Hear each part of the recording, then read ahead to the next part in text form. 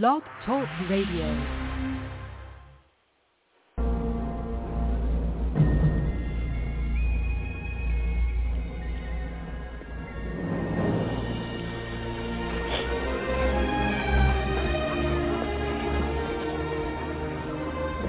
William Wallace. Gotta be. We're tall enough.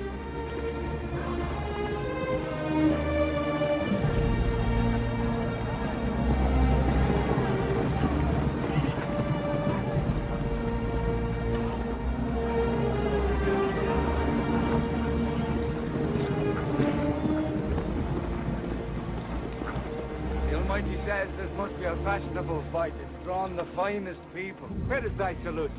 For presenting yourselves on this battlefield. I give you thanks. This is our army. To join it, you give homage. I give homage to Scotland. And if this is your army, why does it go? We didn't come here to fight for them. Oh! The English are too many.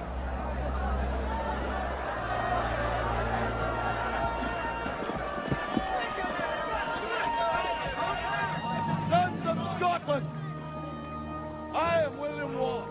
William Wallace is 7 feet tall. Yes, I've heard. Kills men by the hundreds. And if he were here, he'd consume the English with fireballs from his eyes and bolts of lightning from his arse. I am William Wallace. And I see a whole army of my countrymen here in defiance of tyranny. You've come to fight as free men. And free men you are. What will you do without freedom? Will you fight? Fight against that? No! We will run. And we will live. Aye. Fight and you may die. Run and you'll live. At least a while. And dying in your bed many years from now, would you be willing to trade all the days from this day to that for one chance, just one chance, to come back here and tell our enemies that they may take our lives, but they'll never take our freedom?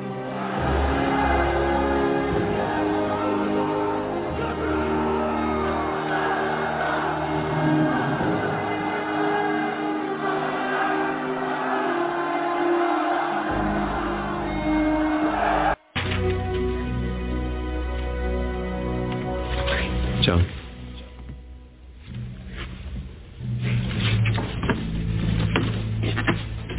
Here, you burn this.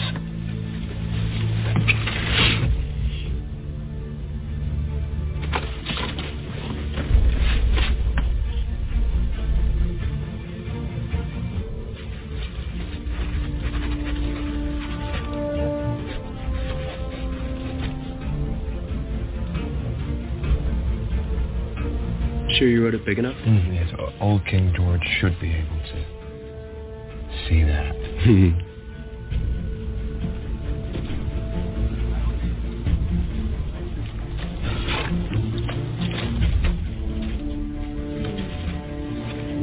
When in the course of human events it becomes necessary for one people to dissolve the political bands which have connected them with another, a decent respect requires that they declare the causes which impel them to separation. We hold these truths to be self-evident. That all men are created equal. That they are endowed by their Creator with certain unalienable rights. And among these are life, liberty, and the pursuit of happiness. To secure these rights, governments are instituted among men, deriving their just powers from the consent of the governed. And whenever any form of government becomes destructive of these ends, it is the right of the people to alter or to abolish it and to establish new government. We therefore the representatives of the United States of America, do and with the authority of the good people of these colonies, solemnly publish and declare that these united colonies are, and of right ought to be, free and independent states, that they are absolved of all allegiance to the British Crown, and that all political connection between them and the state of Great Britain is and ought to be totally dissolved. In the support of this declaration, with a firm reliance on the protection of divine providence, we mutually pledge to each other our lives, our fortunes, and our sacred honor.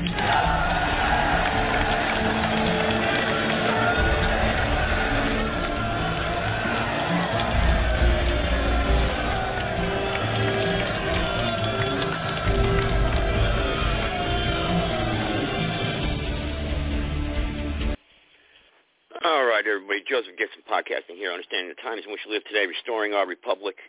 I invited a couple people on here tonight, but before I open up the phone line, I'll open up Mike's line first. I'll open up his line first because he's probably the most important voice over the last 6 months or so that's been trying to organize the people and rally the people, the cry out there, the people to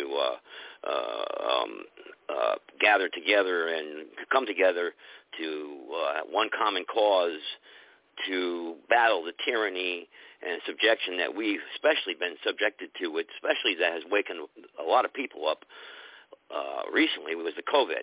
And I myself have been awake for many, many years now. 1991, I really woke up with the George Bush New World Order speeches. He gave 5 New World Order speeches in the course of 1 year, and one of them was on September 11th. 1991, September 11th, 1991. And doesn't that date seem kind of odd that he gave a New World Order speech on that date, where he outlined his 5th objective, and it won't be the law of the jungle. You know, they're going to have their one world order, and they can see their New World Order coming to fruition. And he wanted it bad. He wanted to see it within his lifetime so bad, George Bush. Maggot guy, maggot president. I know he's a hero to a lot of people out there, but he was a filthy, rotten criminal. Trust me. But needless to say, he's dead now, and he's probably burning in hell. But he's no longer with us, and many have come before him, and there'll be many more of these antichrists, these people that want this one world order, thinking that man can achieve this utopia, one world government, that we can control everybody, limit the population, and all the bottom feeders will do what they're told to do. And individual liberty and individual character and creation and creativity will be subjected to rule by the elite, people that have bloodlines of ancestry that they feel they're privileged and they're above everyone, and they have everything figured out, and they're in touch with the other side, these demonic forces, whatnot, witchcraft, whatever they practice, all different elements of Freemasonry, Illuminati, Knights Templar, all these places that I've witnessed and spoken to these people over the years, and they believe that they have the connection to the other side where they can have this utopia. And it all goes back to their father, Nimrod, really, who, where they, in the Tower of Babel, and they can be like gods themselves, and they can have this one world, this planet, and control everything, and human life is to their desire to do what they will and what they want with. And they are trying to achieve that through their technology, through control, through their wars, through their technology that they have. It's incredibly insane. And there's no submission to God. There's no authority. There's no higher authority. And they believe they can win. They honestly do, because they're convinced of their demonic people that they are in touch with. Now, I'm talking about the higher elites that actually have conversations with these devils or whatever they are. I don't know what they are. But they manifest themselves sometimes in the flesh, and it's true. They talk witchcraft. I mean, it's crazy. It's insane. But it's evil. It's pure evil. It has no love, no kindness, no conscience whatsoever. And these people are really influenced, and they call all the shots, and they've gained control over many, many years of fighting and conquering people. But the founders of our republic knew this, the tyranny that stood against them, and they were blessed. And obviously they had divine intervention. They stood up against the tyrannical machine, the British Empire at the time, and they had divine providence. They were so blessed. I mean, the largest military in the world they took on with pitchforks and muskets. And they were able to establish a new world, a new government over here that was free, where we'll all be able to be free and stake our claim on the land and not have to be subjected to having to be slaves.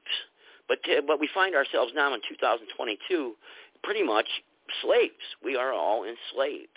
And they've got everything cut out and twisted so far that it's hard to overcome it. It's hard to change the system. It's hard to wake people up.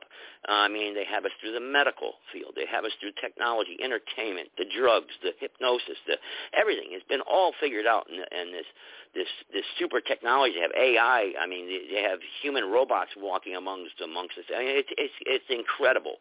And whatever I'm saying is true. It can be verified and looked up. And if you've studied it long enough and you've understood it long enough, and the light bulb has been on, and you're not looking under a rock everywhere for a Freemason or some ghost, or you're not trying to punch ghosts in the sky and take on a war with a government that you're not going to win with, or you don't know who you're fighting up against, you can know this and be blessed and understand this.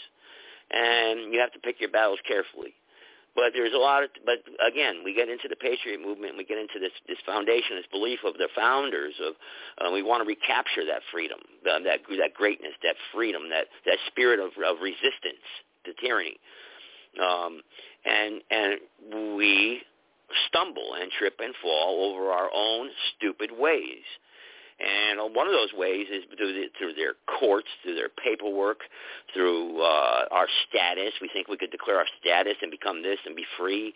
And some people, they study for years and years, and they get in there and they become bookworms, and they think they've got it, and they don't. The key to success is not that. We've unlocked the keys and what we have to do to be free on this podcast show many times over the years, where we have in-depth discussions with some very, very great people, and I've done it in private with people also. Now, we had the Republic on here, and we've had the Republic, and the Republic, some questions have arisen with me and the Republic, and what has really lawfully been restored. Are these people that we've had on here really wholeheartedly dedicated? I believe a lot of them have worked years and years and years and become frustrated and may have lost their way, some of them, and others have become so frustrated that they just want to be left alone now. They've gotten older. Others are still out there fighting, but we trip over and stumble over our ways again. We become that we want to be in control, or we're in charge, and our way is the right way, and we're not open to other ideas or new ways, because we're not going to get everything back to the way it was in 1776. It's not going to be exactly like that again. It never will be again. It was a time in our history that we can remember, cherish, and love, but it's not going to be like that in the future. We have to come up with a new way, a new solution, but we can model it under the foundations of what we know of what our founding fathers have given us and laid out as a blueprint and a plan, because we have the Constitution, the greatest document other than, I believe, the Word of God. So that if we go by and we understand it and we follow it, that will be okay in government. Because we have to have a representation. We have to have people representing us, because we don't know all, and there's no way we can solve all the problems ourselves. We have to have some sort of representation out there, because we have a big country. We got 50 states now. We have a world out there we have to deal with. So we have to have some sort of representation. We have to have a government out there that's going to also restrain the sinful people out there that we have that want to hurt us, because there is evil out there that wants to hurt us. We have other countries out there that would love to conquer us. We can go on and on and on here about all the problems that we face, but right now here in America, like I said, I'm going to open up the phone lines first to Mike with the Righteous Army there, and he's been doing a lot of Zoom calls, and he's been on the podcast already a few times, and he's had a few discussions, and he got kind of criticized a little bit calling in from the Republic, and I particularly didn't care for that too much. I don't think people that call in here and have serious questions, and even if it's repetitious, should be bashed or should be insulted or told that, their time should be limited. Their voices are just as important as all of ours. Yours or mine. Nobody is more important than the next man. Okay, and nobody should be silenced unless what they're saying is trying to hurt or offend or violate the common law rights of another human being. We should all have the right to be who we want to be and take part in our system and our government here in America and in our republic. And that's what I've always offered on this show. No matter who you are from, what you represent, you could be a racist, what society calls you a racist. You could be the Black Lives Matter people. I've had them on here. Well, you can be whatever part of society you want to be, and you have a right to have a voice on my platform. You do. And, you know, as long as, like I said, you don't offend or violate someone else's, you know, rights, their right. Or try to threaten or hurt anyone else. Won't tolerate it, don't condone it, and I won't condone violence. I won't have it. So with that being said, there's been some heated discussion lately with me and some members of the Patriot community over there in the Zoom room, where we've gone over there in the militia community and talked about these Article 3 courts, these common law courts, and I've done my research on it. Or, for instance, the traveling issue, driving without a driver's license. Now, common sense says that you don't need a driver's license to travel. You shouldn't. But reality is you do, and that's what the law says here in America. And there's no Supreme Court decision that says you don't have to have a driver's license.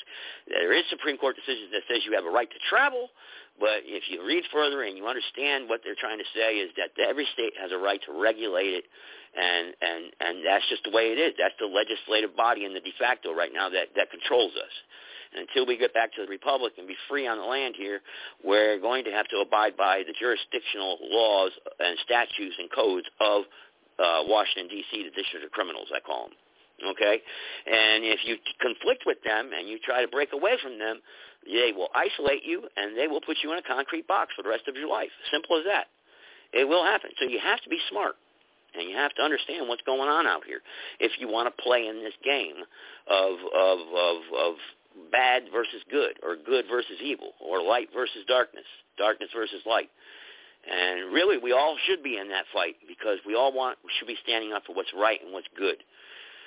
So I'm going to open up the phone line here, and hopefully I said what I had to say here so that people can understand and where we're coming from. So I'll open up the phone line first to Mr. Mike Stinger there, and go ahead there, Mike. Welcome to the podcast as usual. It's good to hear your voice. Can you hear me okay? I'll give the floor to you. Yeah, I hear you, Joe. That was a great intro. Can you try something a little different tonight? Because I invited quite a few people myself. I'm not sure how many people you have on the line, but can you try to go through each one initially before I even start talking, just to let everybody introduce so we know who's here? Yeah. They have so to we press know who's 1. here and from where. Yeah, they have to press 1 on their phone so I know if they want to talk or not. Because some people call in anonymously and they just want to listen. You know what I mean? And I don't like to call upon them. Right, sure. And because no, that's fine. Well, let me just say this: if Daniel Johns is on, please press 1. If Eric Dingus is on, please press 1. If Charles Stewart is on, please press 1. If George in Massachusetts is on, please press 1. If Josh is on from Wisconsin, please press 1. Everybody that wants to speak, press 1, please. Press 1 on your phone, and I will put you on live. We got one that did it already, so we'll go ahead. Maybe somebody can't. I don't know. The reason I'm saying that, Joseph, is so that as I'm speaking, I may be saying some things that I know some of these other names I mentioned have even a better ability to articulate some of the issues I'm going to bring up. And if I know they're here, I'll pass on to them to, address it. Okay, sure, man. Sure. Yeah. I'm always open for something new. Why not?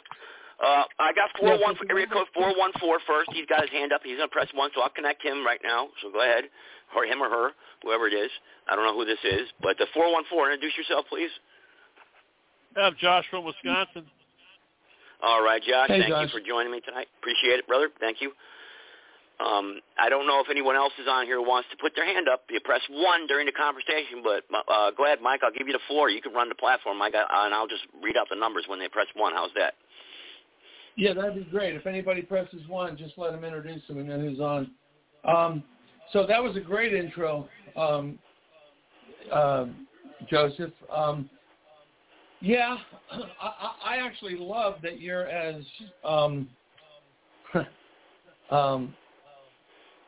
let me just say, stubborn or hard-headed or dug in as you are with regards to, we have to abide by, the de facto and there is no getting out of it. I mean, I think it's great that you take that position. Obviously, me having studied much of David Straight, along with my son who's 30, who has, done his due diligence, researching everything he saw and validating it. In fact, Josh, who's on the phone, who's going through the process now, isn't just going through the process like a blind sheep. He's actually listened. He's talked to David. He's a smart, intelligent guy that's known 20 years about this stuff, and he's been pursuing it with research and insights. So, and even Eric Dinges, which for the record, Eric Dinges and Charles, I mean, the meeting we had the other night, you had to leave a little early, but I think Eric, even to, let me say it like this, Charles at the beginning of the video even confessed, that, he wasn't sure about Eric and he was maybe 70% in trusting him. But by the time Eric was done talking, after you actually left and Eric was done talking, Charles actually was almost speechless and throwing two thumbs up and literally said, you are, what was the word he said?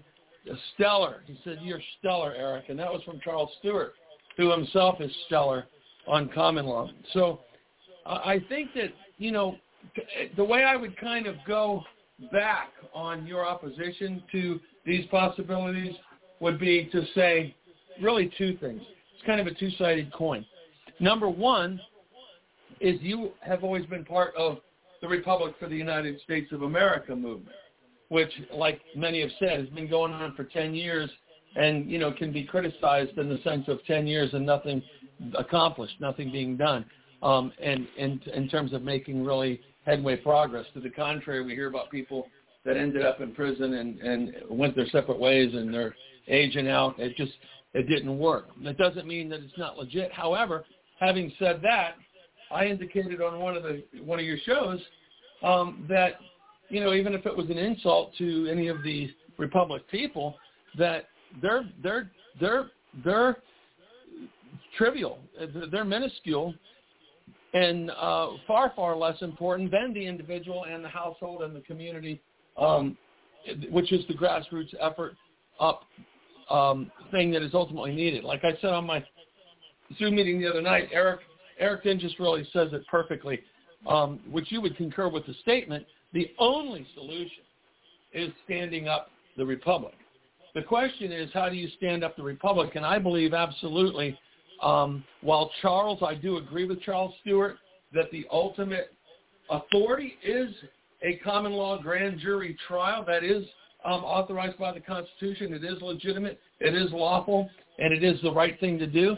However, I think Eric's position supersedes, because Eric's position is, let's do, really get our counties, meaning the political people in those counties, the school board people, the mayors, the governors, the sheriffs, to all concur, hey, yes, we are an incorporated county, and yes, we have the lawful right to unincorporate and to create our own currency and to try to take back a de jure-based, constitutional government where people's rights can be restored as opposed to their rights being trampled upon based upon having privileges via the de facto. No, forget your privileges. We want our rights back.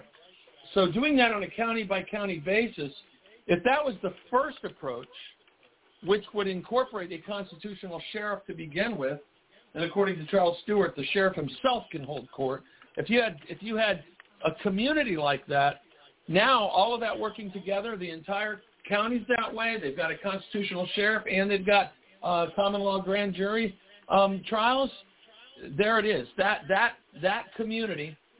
It is absolutely a fact that a sheriff can deputize his citizens. It's absolutely a fact that a sheriff can keep feds out of his county. Those are real McCoy facts.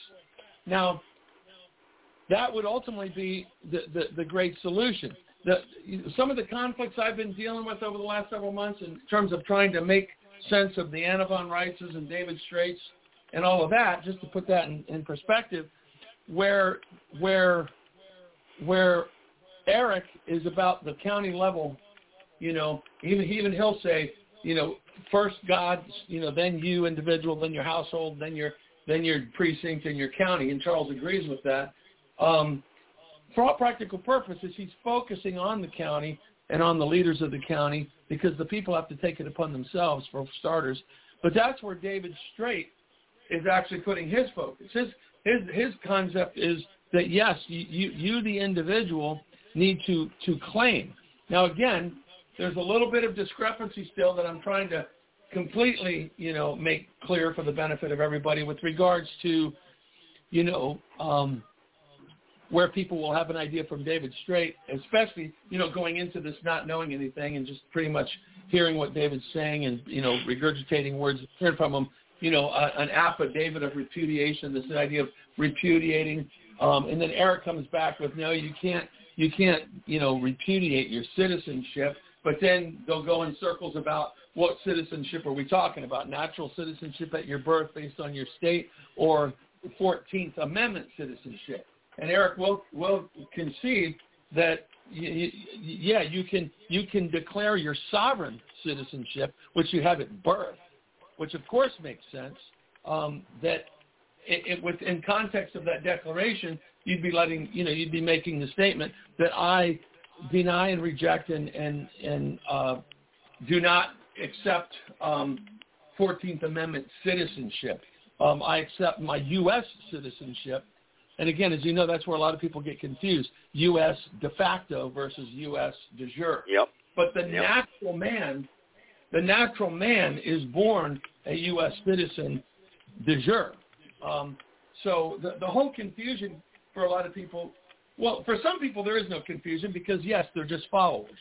They will hear a quote-unquote guru, somebody that knows what they're talking about, who's been studying it for years, like you mentioned in your opening. They'll hear somebody like that, be blown away by it, and because they're blown away, they become a follower. Almost like, people that get sucked into a cult, right? They got a cult leader, they follow them. So I'm not saying okay, Mike, just hold your thought right there, okay, because we're talking about something very important, your citizenship. For instance, like here in North Carolina, when the official state website for North Carolina American Republic, free people reorganizing the lawful state government. This was all done in 1997, actually. And just real quick, small paragraph, this is how you become a citizen. Are you prepared to be in a lawful state government? Just for instance, is to reestablish and repopulate the Constitution-approved state of North Carolina. We, the people of North Carolina, have reestablished the state that was taken from us on July 1st, 1868 by the United States military as the end result of the Reconstruction Acts. These acts imposed on us a military dictatorship, an election, a method of changing our Constitution, and a Constitution all foreign to our organic law. Our Constitution, therefore, has been dormant but not dead since that date. Okay, we are breathing new life into it, and then you asked me that question, back the other night when I was on the Zoom call, if you remember correctly, about did I renounce or did I ever become a citizen? And I told you I signed on a document on a dotted line, a big meeting in Chapel Hill, North Carolina, where we reinhabbed years and years ago, and so what I'm trying to say is this has already been done, what Eric is doing. If he's doing this in Tennessee with all these different counties and whatnot, it's already been done with the Republic. So why break away and do something different and separate, divide us, The problem in what you just said is clear to me, that you did it with the Republic as the Republic, which is a supposed, essentially taking the place of a federal government type, authority. So the fact that you did that, I think what is unfortunate is that nobody in the counties throughout the state under that federal claim started to do their part to make their counties de jure. In other words, the process that Eric is actually doing in counties, had you guys did that and counties were following suit, hey, Eric wasn't around yet. He was back in his early days of study. Mike. We did actually. And if someone goes back to, for instance, this was challenged, the jurisdiction issue. Okay, the North Carolina American Republic Citizens in Court page. This was all challenged where they went up against the de facto and said, hey, we're a parallel government running parallel to the corporation. And it was all shot down, the jurisdictional issues. I can't read it all, but the cases are there. See, they're actual cases, and this is what I always ask for when I talk to your guys on there. I want to see actual cases And one case was in Macon County, and you go to 10 CRS 050329. Okay, and this is the state of North Carolina versus Isaac Hutchinson Birch.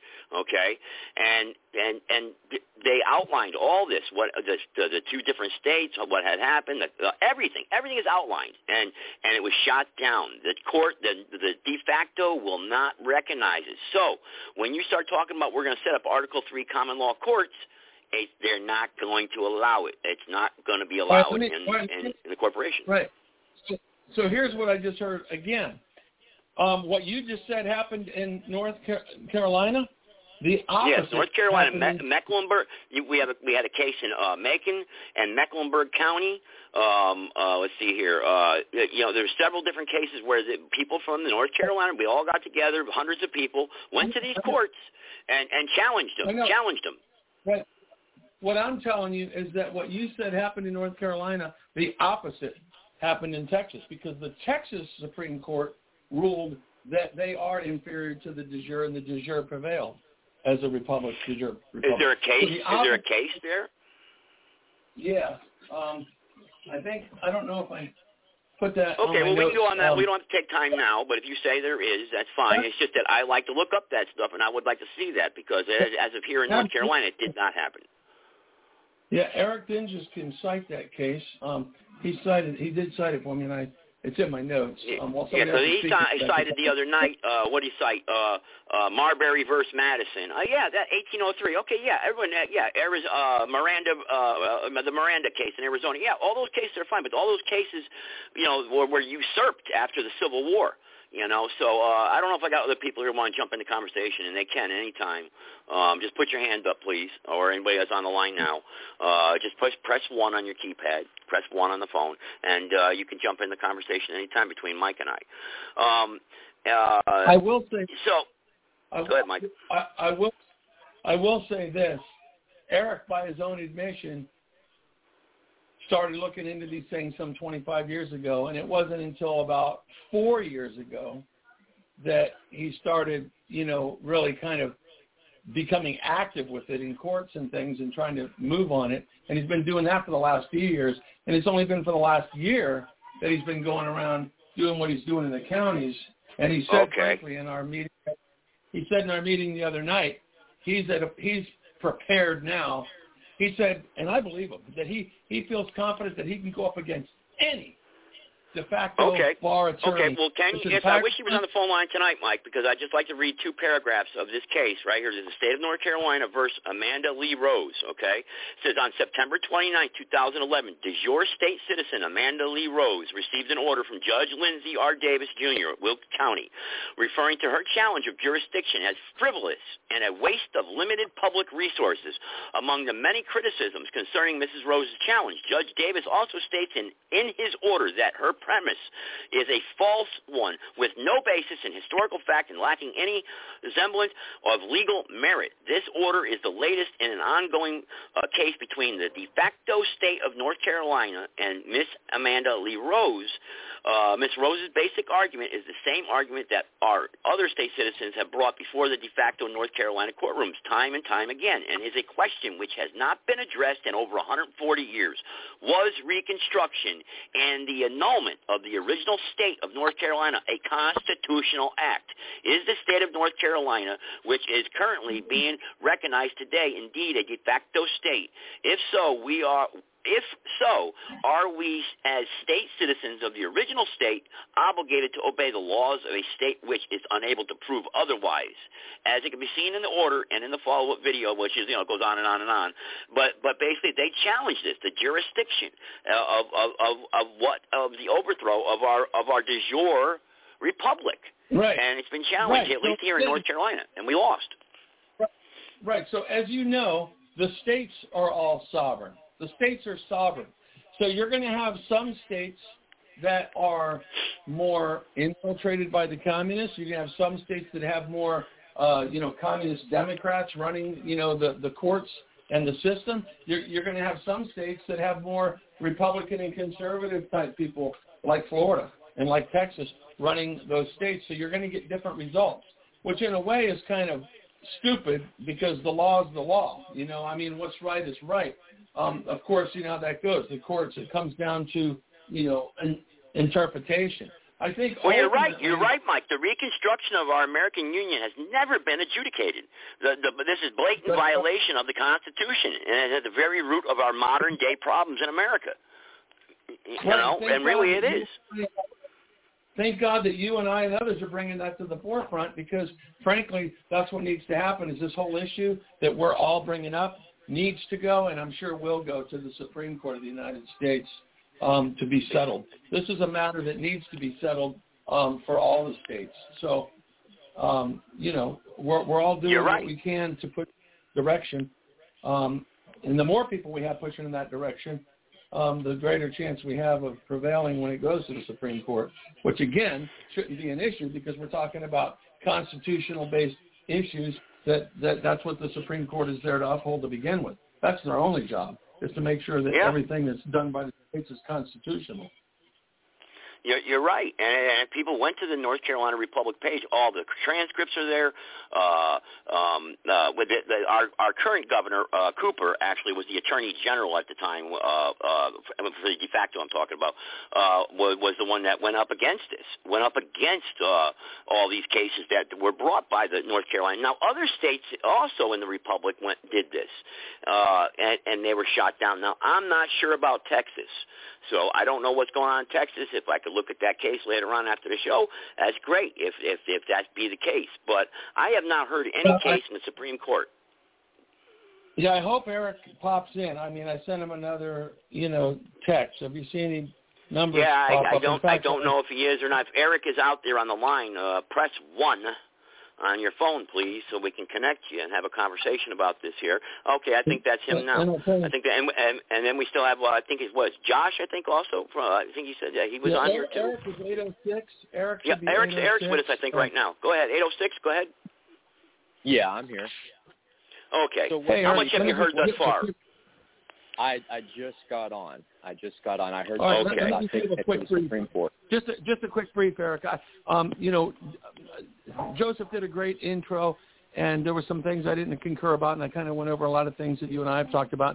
But the bottom line is that Joseph was just talking about how the state of North Carolina, shot down this thing about them being sovereign. And I said, well, actually, what you said happened in North Carolina, the opposite happened in Texas. From what Eric told me, the Texas Supreme Court ruled that the de jure government was superior and that the de facto was subservient. So if you can elaborate on that again, I know you gave some details please, if you don't mind.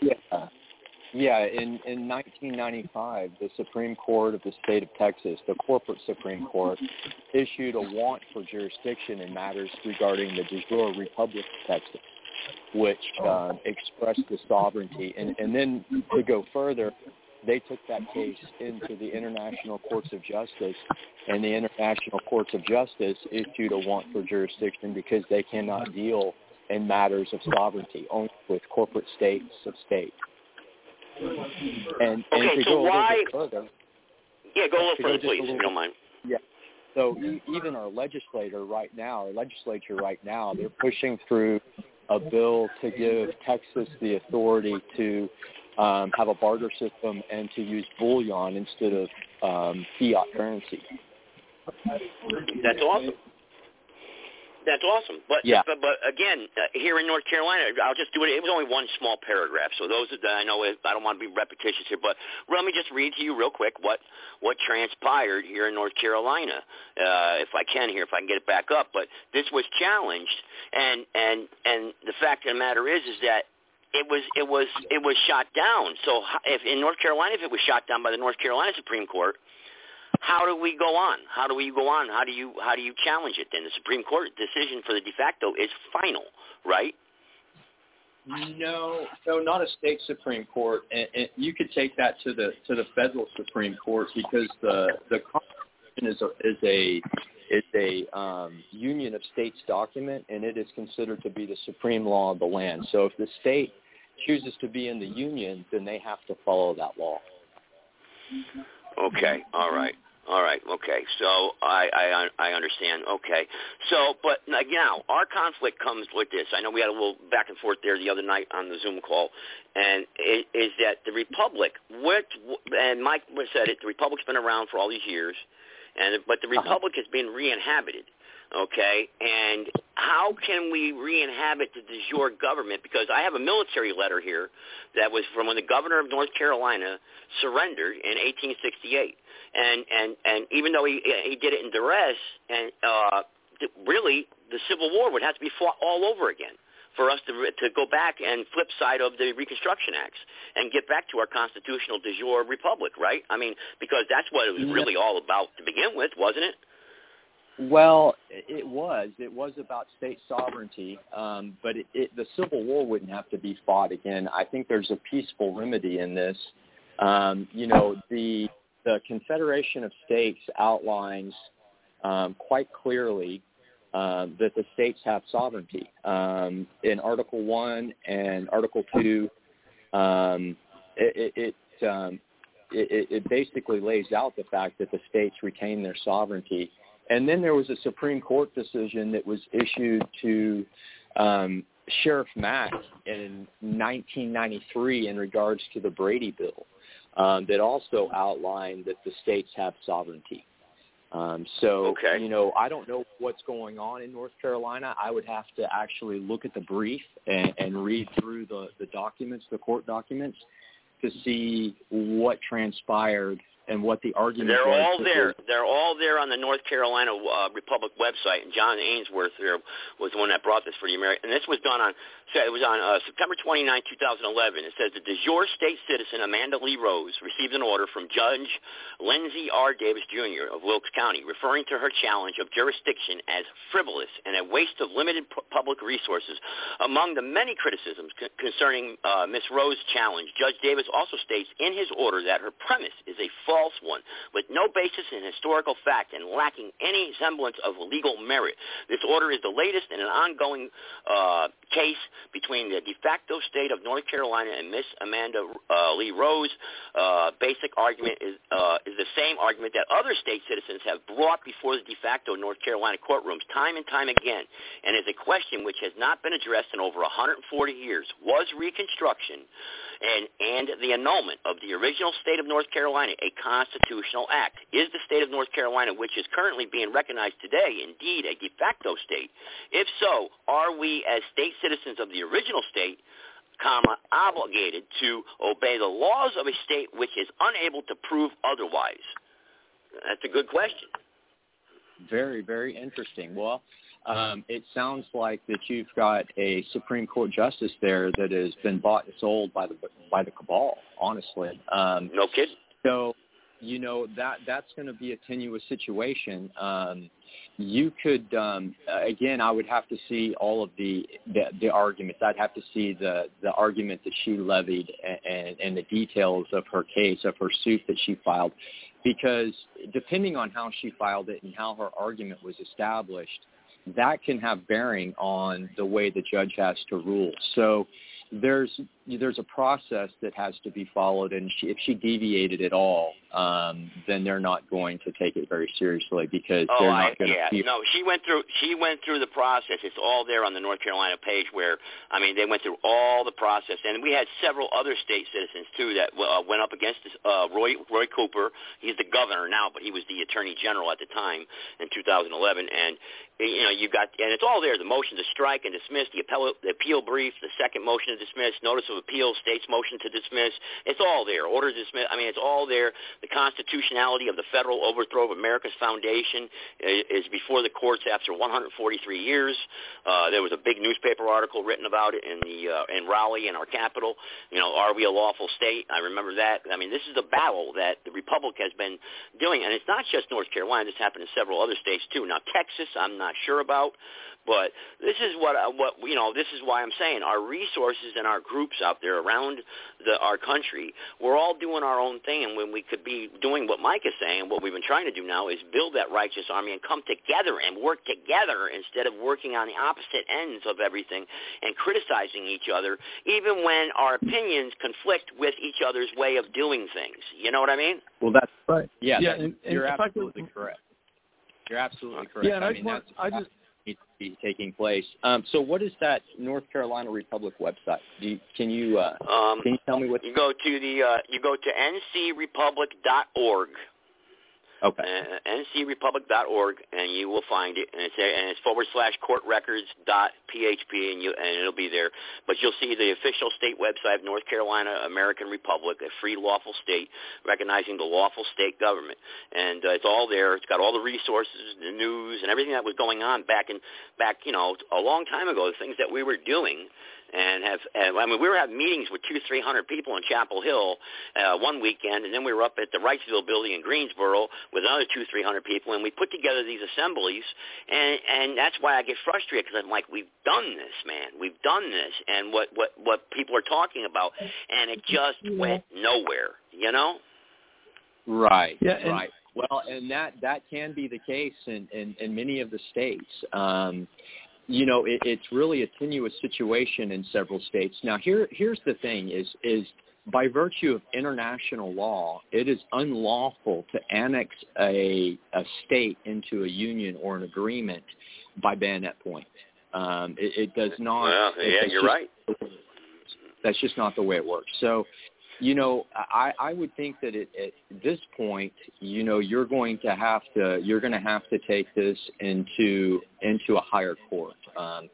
And, you know, there is no question on whether or not, I mean, just by the USC 28-3002, the definition section, states that the United States, all caps, is a federal corporation and not a government. And that's right off the internet. That's off yahoo.com. I mean, so they really have no grounds for doing what they're doing. They're acting unlawfully, and this is oftentimes what I talk about is the fact that our government has been usurped by a corporation that is foreign controlled, and the idea of them allowing states to maintain or retain their sovereignty goes against the globalist New World Order agenda that they've set forth. And so your state is one of those cesspools, evidently, where your corporate structure is just not hearing the people, and the people retain the power. The people retain the power. The sovereignty resides in the people, and that can't be denied. So, you know, one of the remedies that's available in a situation like this, twofold, okay? First off is you can continue to fight in the corporate courts to maybe find, like you could do like Texas and take it before the international courts of justice, and if they rule a want for jurisdiction and they articulate it the same way they did in the Texas case, well, then it becomes pretty sound in the fact that the North Carolina is the all caps corporate state, and that you're representing the de jure, which the republic, therefore they have no jurisdiction. That's right. That's going to be a very complex route to take. There is a simpler route, and that is to work at the county level to reorganize your republic, because the state draws its authority and sovereignty through the county. And so if you can establish your county governments and unincorporate, then you really control the day. You're controlling the conditions of the battlefield. But I have a case here. let me just say this real quick here. You see, de facto officers versus intruders, and if you go to Coates and Cannon's NC local government law, they addressed this too, and this was published in 2010. You know, and this is an example here. It says, last November, the voters elected a new town council, and to celebrate the victors, invited their local congressman to administer the oath of office. Several months later, some pundit pointed out that North Carolina law doesn't permit congressmen to administer oaths of office. And so the new board had not legally qualified for office. The board members quickly took the oath before a proper officer. But townspeople are now asking, what's the status of each of the actions the board has taken since the organizational meeting? You know, in fact, the board members, before they took the oath in a legal manner, were de facto officers. And as such, their actions remain valid as if the board members had been de jure or entirely legal officers. The School of Government has just published a local government law bulletin that summarizes the law of de facto officers in North Carolina, which is available for reading or downloading, and then they go on about it. And it talks about the case law, and the de facto doctrine is indispensable to the prompt and proper dispatch of governmental affairs. Endless confusion and expense would ensue if the members of society were required to determine at their peril the rightful authority of each person occupying a public office before they invoked or yielded to his official action. You see, basically they want to brush it underneath the rug. They're trying to say that what does it take place to become a de facto officer? North Carolina courts have joined the courts of most other states in recognizing 4 categories of de facto officers based on the opinion in an 1871 case from Connecticut. And it goes on about the 4 points and whatnot. And it goes back to where we're going to stay de facto and we're just going to go ahead and violate the Constitution and what these constitute, you know, and that's wrong. And that's wrong. But how do we get a voice? Let me make a comment on that real quick, because as I was hearing you say that, Joseph, you almost have the wrong, in my opinion, kind of the wrong attitude about it. As you were reading that, I concur. They're right. If the people screwed up and the people didn't have their act together and the way that Eric is recommending, which is dead on, then yeah, by default, the de jure, the de facto is legit. Well, no, Mike. I was reading it from a third-party perspective. I was agreeing with you guys and the de jure point. What I was reading from as a constitutional scholar put it in in the writings here from the Kansas NC Local Government Law Library. Okay, that's what I was saying. But I got the impression that you were suggesting, especially even after how you responded to reading that article, that it was kind of like, what they're saying is, Mike, is this. They're saying what they're saying is that an officer holds too many offices under the limitation on multiple office holding, now found in article, which article is it? I don't have it here, but of the North Carolina Constitution. In a series of cases, the North Carolina Supreme Court has treated persons in violation of the constitutional prohibition as intruders or usurpers, rather than as de facto officers. When these cases were decided, the state constitution prohibited a person from holding 2 public offices, okay? And the rules were clear about which office was lost when a person was in violation of the constitutional limitation. And that's what my point is saying is now when we approach the de facto and they say, well, we're going to re-inhabit the de jure, they can't hold their office anymore. They can't dual office. They can't be dual. They can't dual. You know what I mean. You can't hold office as a de facto and a de jure. Am I correct? You are absolutely correct in that. So first off, so in a perfect world, you would already have your de jure government reoccupied, your republic reoccupied at the county level. And for that city council, when they did that, it would be real easy for the original inhabitants, the state citizens, to give a vote of no confidence and have them removed from office immediately.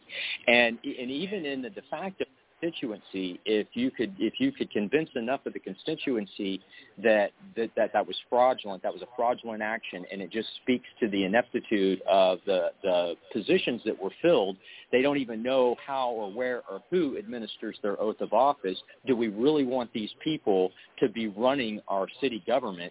Well, there's your vote of no confidence in their jurisdiction as well. So, there's ways to approach this, and at the end of the day, it's my argument that because of the current situation that we're in right now, and because the corporation, the U.S.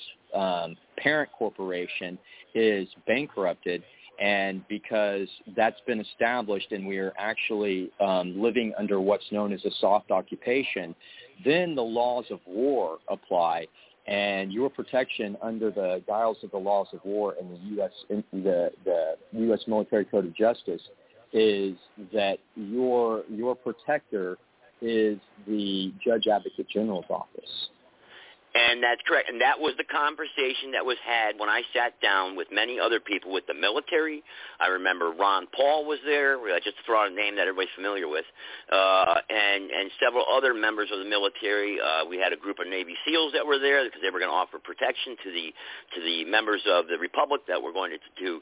All this was going. There was so much going on, and things were costing money, and they were talking about how they're going to have the dual currencies work, because if you shut down the Federal Reserve, the printing presses, and shut down everybody's food stamp card, you're going to have 49 million people in the streets rioting. So what are you going to do? How are we going to go about doing this? How are we going to assimilate the lawful government on the world stage again? How can it be done? Okay. And everybody decided that the people, we have to go out and, like you're saying, go out and educate everybody at the county level, put together assemblies, get constitutional sheriffs involved, but it fell apart. The movement fell apart, and then the Obama administration attacked many high-level people in the military and the Republic. People went to jail. People were murdered even, and people fled the country even, and that's what happened. And that's why I get frustrated when everybody starts talking. I think I come off the wrong way, and people aren't understanding where I'm coming from, but I'm like, this has been done. And, so how can we do it another way, a new way, where it's going to pick up traction and people are going to get convinced and educated, I think you say it's been done, but Eric, for all practical purposes, is the first guy that's really doing this on a county-to-county basis. I mean, I don't think you can legitimately tell me that you have even one county. Hang on, Michael. Let me back you up there for a minute. Obviously not, because that's what we were just hearing, is that North Carolina had already been attempting to do this at a county level, because that's what was discussed with their council. He mentioned Ron Paul. He mentioned Navy SEALs being involved. I mean, those two. When you have de facto. When you have de facto politicians, people that have served in office their entire career, that are on your side, and you have the military that's on your side, then and they're advising you to go out and educate. That's exactly what it is that I'm doing. In fact, I'm following the protocol, the lawful protocol for how to reestablish a de facto or the de jure government. And you can't deviate from it. In fact, this is what I argue with about, in the patriot mythology movement, like with David Straight and Anna Von Reitz. You guys are out of your freaking mind. You're just going willy-nilly about a bunch of stuff that you have no concept or clue about. You don't even really truly understand the premise of the founding documents. And I would beg to argue that they've never even read the Federalist or Anti-Federalist papers. I agree. I agree wholeheartedly. But I don't want to knock and smash anybody either, because if we have to get along at the same time. And anybody out there that wants, just real quick, I got to let people know they're listening via the internet. 657-383-0616. Press 1 after you call in, and I'll connect you live to the conversation. Okay, go ahead. I'm sorry. So, and again, I mean, I only knock the fact that they're going about it backwards, right? I mean, that's really as far as what they're doing, that's really my main argument, is they're going from the state level to the county level, which the only state in the union that has that authority is Texas. And the only reason we have that authority is because when we originally entered into the union, we were a legitimate foreign nation state, period. And we retained a lot of our sovereignty as a result of that. One of the things that we retained is our ability to secede from the union at any time.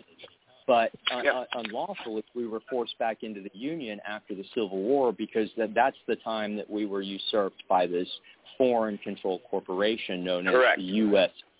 You're correct. You're absolutely correct.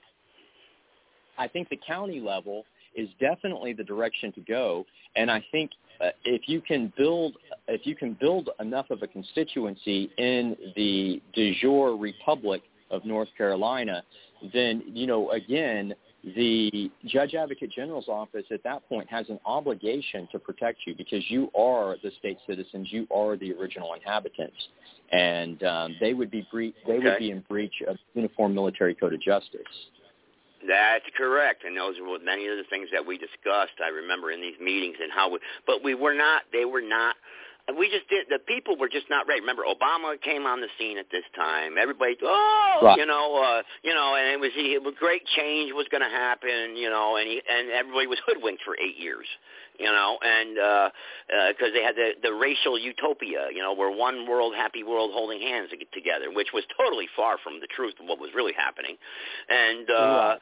You know what I mean? So, and that's the problem we have because we don't have the media at our disposal. We don't have the corporate media, Well, and that's what you do have. I hate to interrupt, but you do. Okay, so I know of a gentleman that is in North Carolina that has some financial wherewithal that might be willing to lend something financially to your movement to help you to move forward. Because really, I mean, one thing that we miss as patriots, we come from a variety of backgrounds, and we don't always understand marketing and platform and how to talk to people. And so sometimes it can be a bit of a turnoff in our approach. And so it really helps to be able to have some sort of a financial backing so that you can hire professionals that can market and build a strategy for marketing what you're trying to do. Because at the end of the day, we need to use the tools of our enemy against them, and the media is one of those tools. That's what I've always say, and I said that, and somebody brought that on. Remember, Mike, the other guy, Joe, came on this platform. He was in that field, and he brought that suggestion up, and people from the Republic, just really that were from Colorado and whatnot, flipped on him, and they got aggravated with him. And I'm like, the guy is making a great point. You have to nobody knows what you're doing. They don't understand it, and your approach is coming off the wrong way, and people are splintering off, going another route, another path. And it's dividing us as a people, and the patriot community in a whole. And that's not right because we're all out for the same darn thing, right? Liberty and freedom, and justice for all. That's what we want. That's right. That's exactly right. That is exactly right. And it's difficult. So I'm not sure as to why you would have people from Colorado in your North Carolina Republic calls. Well, no. It wasn't a North Carolina call. It was my podcast show. I'm worldwide. I get people from Venezuela calling in here. But I think Mike remembers that call actually.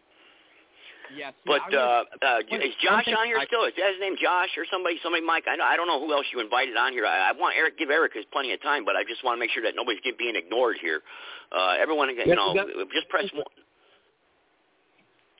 Go ahead, 414. You want to say something? Area code 414.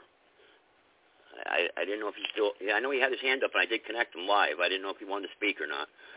I like to give everyone time to speak. I just don't want to feel like that people are not allowed to speak. We're unscreened, uncensored, so it's just unedited.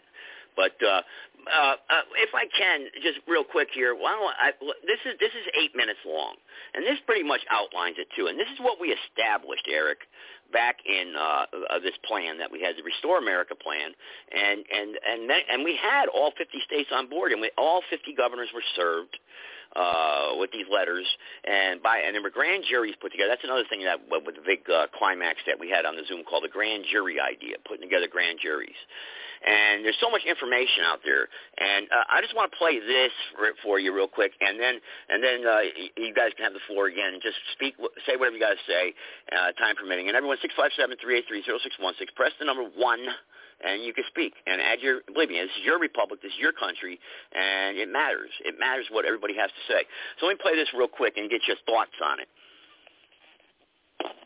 Not the kind of freedom that flies the military's admiralty flag in its courtrooms and sends you to prison for failing to worship its symbols. Not the kind of freedom that sends you to prison for refusing to enter the bar. No, sir. Our colleagues have been willing to stand, fight for, and die for freedom. Not the kind of freedom that classifies its own people as legal fiction entities in their books and records, distinct and apart from the living man and mocking his or her name. Not the kind of freedom that classifies you as terrorists under Section 802 of the Patriot Act by reclassifying you as a special class of legal fiction subject known as a U.S. person. not the kind of freedom that forces you to confess to being a United States person simply to be permitted to place your money in safekeeping at a bank. Not the kind of freedom that has incarcerated millions of people and a greater percentage of the population than any nation on earth. Not the kind of freedom that supports banking institutions whose own books demonstrate that you are the source of the funds you purportedly borrow from them. When you sign the promissory note, they deposit it on their books as an asset. They loan you back their own funds. They understand their own regulations state they are not permitted to loan funds from their deposits, nor loan their own credit, and then they hide the journals, and the judges are complicit in not enforcing them or forcing them to bring forth those journals into court. Not the kind of freedom that sends your tax dollars to foreign money predators to fund your own enslavement. Not the kind of freedom that condemns you to the secret life of being a tenant on your own land according to your own deed, and that sends elderly, blind people, infirm people, helpless people to jail at the request of the banking institutions of this country. No, my friends, not the kind of freedom that secretly replaced law with equity in 1933 without a whimper from the federal judges. Not the kind of freedom that requires state permission to be married in the form of a marriage license, state permission to travel in the form of a driver's license, state permission to conduct business, your occupation, bring food and money home to your family by requiring you to sign up as a legal fiction subject class citizen on a business license subject to their rules and regulations. Clearly, the United States federal corporation has not changed its ways since my offer of 3 or 4 years earlier. And through its own actions, through its own arrogance, and through its own ignorance of its own history, they have cast the die. The sovereign people are back, and we are coming for you. We will be re-inhabiting the original de jure lawful, notice I didn't say legal, lawful and proper institutions of governance that have been preempted by illegitimate incorporation, and we will do it all in the next few months, lawfully, peacefully, quickly, quietly, non-violently. The era of corporate servitude is over. And all we need to make it happen is a handful of you in every state to stand up and be reckoned with. And we will do all of this, folks, relying upon the one thing that the United States rarely demonstrates, the one essential ingredient of this process, forgiveness in our hearts. We will follow the lead of Mandela and Gandhi and Martin Luther King, and we will welcome each and every man and woman who has blood on their hands back into the good graces of mankind in honor and service to our Father, because judgment is reserved to him. And we will do that upon their repenting their crimes against mankind. That's all we ask. We will not seek retribution. We will not take actions that cause unrest, disturb the peace, disorder, or provoke violence. However, and take note, we will not tolerate trespass on the de jure institutions of government when they are re-inhabited any longer. You only get one chance at repentance and forgiveness. And I tell you this, friends, in my many discussions with many people over the years, I know for a fact that we will not be alone.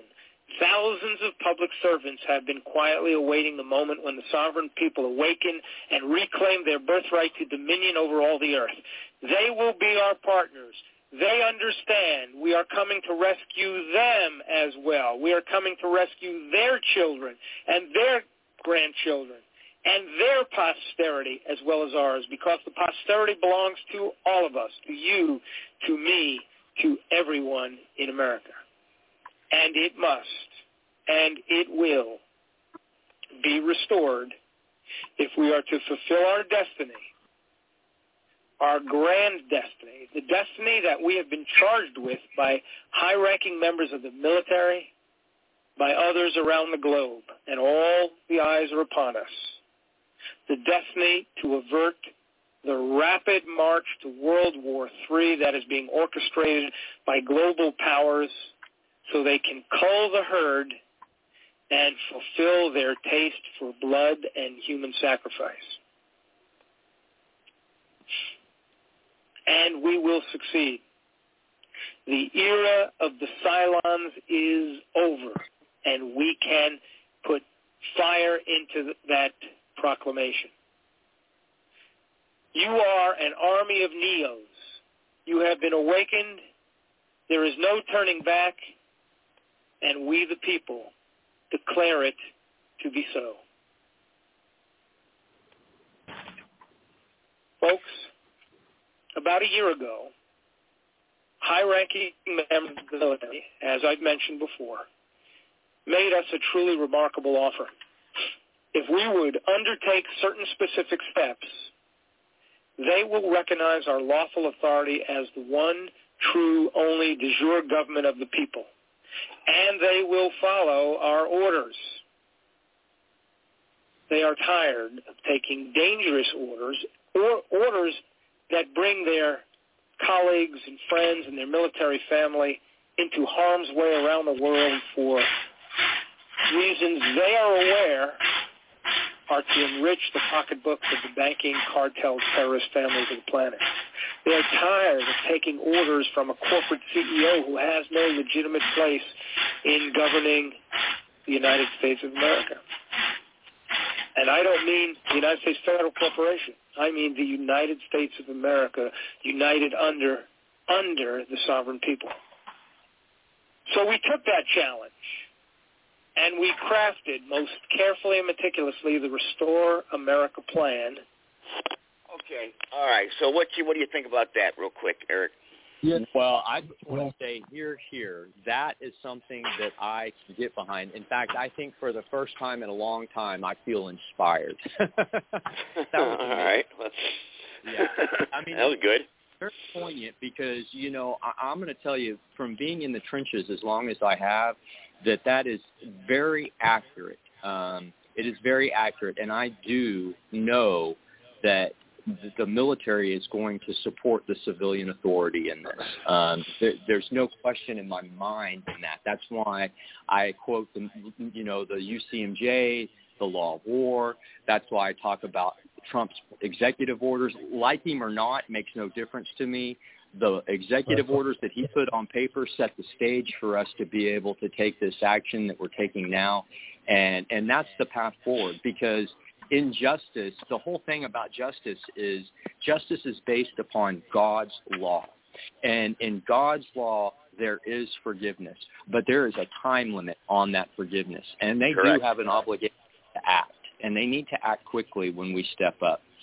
So one thing that it made me think of is that right now it may be time to possibly adjust strategies a little bit. And the reason I say that is because we have a rare opportunity. The Republicans are in control of the House. And because the Republicans are in control of the House, I think if we were to build a coalition of sovereign men and women, people that really understand the essence of the documents that we stand on, and we were to go before the House, before a committee hearing, I believe that we could have a great impact. I agree. I agree 100%. Mike, go ahead. Oh, well, as usual, I'm the guy that always says he doesn't let nothing get by him, and I appreciate Eric, vigor for what was said, but I always seem to catch the red flag, and to me, it was a red flag went off in my head. I mean, overall, everything the man was saying is great. I agree with Eric, but the one red flag for me was when he says, basically, he indicated some sort of a compromise that we don't even know what it is. In other words, the military said to us, if we'll do certain things, then they'll go ahead and work with us. What are those certain things? What are we forfeiting? And the second aspect of that is knowing that de facto is the New World Order, one world government. Knowing that the military is the New World Order, one world government agenda. Knowing that well, he addressed that at the end, Mike. He addressed that at the end. They're tired of they don't want to be a part of the New World Order. No, the people of the military are just one faction of this, Mike. Yeah. Right. Let me finish my thought on it. I'm just saying, for me, knowing that there is a New World Order, one world government agenda, and I know what that's all about better than anybody, at least as good as who knows it the best, knowing that they have infiltrated our government in the United States over the last 100 years, and they own and control it. They own and control our elected government officials, whether they're Democrat or Republican. Sure, we like to hope that we've got some good people that hold office, whether it's Democrat or Republican, and generally people center and left are going to hope that would be Republicans. But to fall into so quickly or easily as Eric kind of did there too, we've got an opportunity because we have Republicans. I mean, I don't see that as a statement I would agree with, because I know that the whole political system is corrupt, and our politicians have been bribed and bought up and paid for by the very New World Order, one world government people that own our government. So at the very least, every single one, though. Not every single person. Right. And there is a chance for forgiveness and repentance. And if I could clarify just a moment. Yeah, I agree with that. Repentance. Even David Straight talks about that. I could bring some levity to some of what Mike said. So Mike, the compromise that they're talking about is the path that we're taking right now, and that is the reestablishment of the de jure republic. Instead of just going willy-nilly and getting militias together and going out in the street, right? That's the compromise, is instead of having an armed insurrection or an armed conflict, a civil war, a revolution, we utilize the laws of war, the rules, and push forward, and they'll recognize. I think that is the compromise, because in the past, I've been in this for a long time, and in the past, that hasn't always been something that has been agreed upon or even understood by the sovereign movement. I can tell you firsthand that there have been people that have been mad as hell and willing to sacrifice their lives and their families' lives for the reestablishment of the republic. But that can't be the approach that we take in this, because, regardless of whether we want to admit it or not, there are a lot of politicians that are not sold out. And our legislator in Texas is a prime example of that. I mean, think about what I said earlier. Our legislator is talking about a bill that gives Texas the right to go away from the fiat dollar and start to use bullion, start to use trade goods, whatever we choose to be a lawful exchange. And that right there, I mean, that says it all. Why else would they be doing that if they didn't know what we know, if they didn't see the writing on the wall like we see it? The U.S. corporation is defunct. It is bankrupt. And if we continue to allow it to be the de facto, the government of the day, we will find ourselves in a situation that no one can imagine and no one wants to see their families have to suffer through. That's true. That's 100% correct and accurate, because they are leading us into that one world order and that global government. Now, the military as a whole and objective, they're sitting back, yeah, you're right, Mike. They're following orders, or the person in the chat room, you're right, they're following orders, but that's what the military does. But the military doesn't have to follow unlawful orders. But they're not going to stick their neck out if the people of our country, and like us, are sitting out here, on our fat asses doing nothing, and not standing up for what is right. That's exactly correct.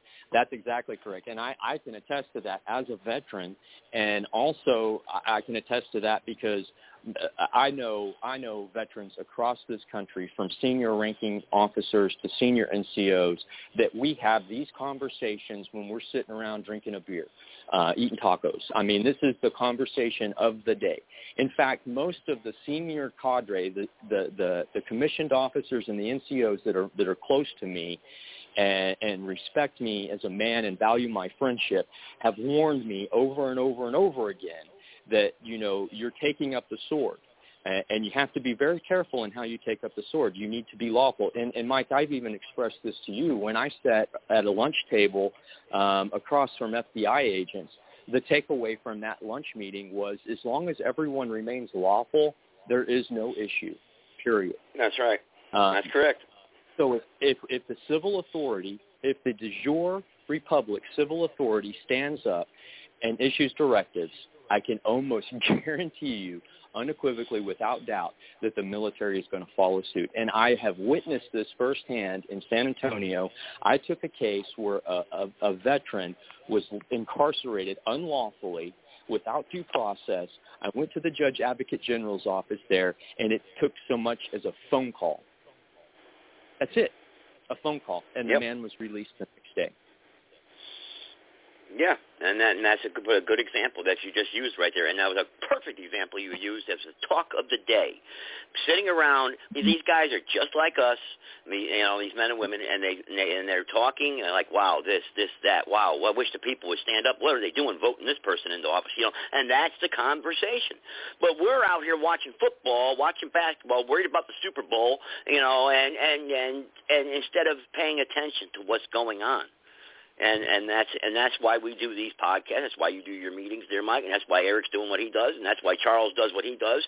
And that's why, because we're a different group and breed of people out there that care about the other side, but nobody's listening, and it becomes frustrating.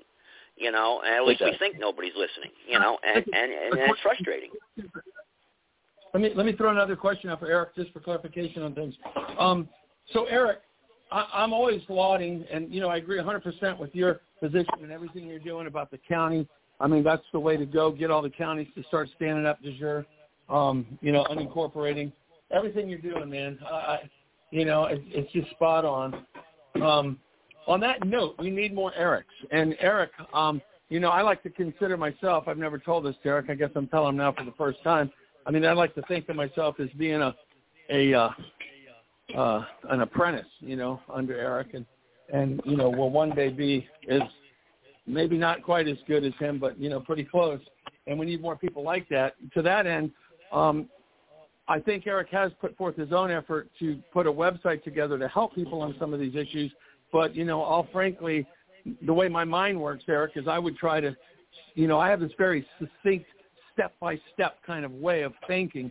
That's how I did my music teaching for years. What's the absolute number one first thing a person should know? Okay, what's the very next absolute best thing a person should know? Right, step by step.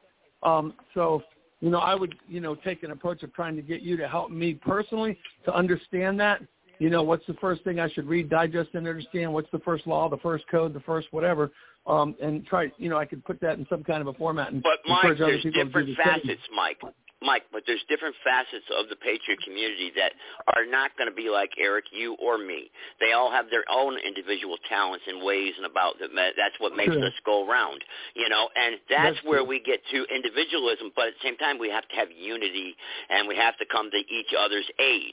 There's people out there, that's why I brought that up the other night. People, what about these guys that are locked away? What about these people that are out there suffering or running up against the New World Order or being a falling victim to the system at itself just by living or just trying to live their life? Where are we? Why are we not backing them up? Why are we not coming together?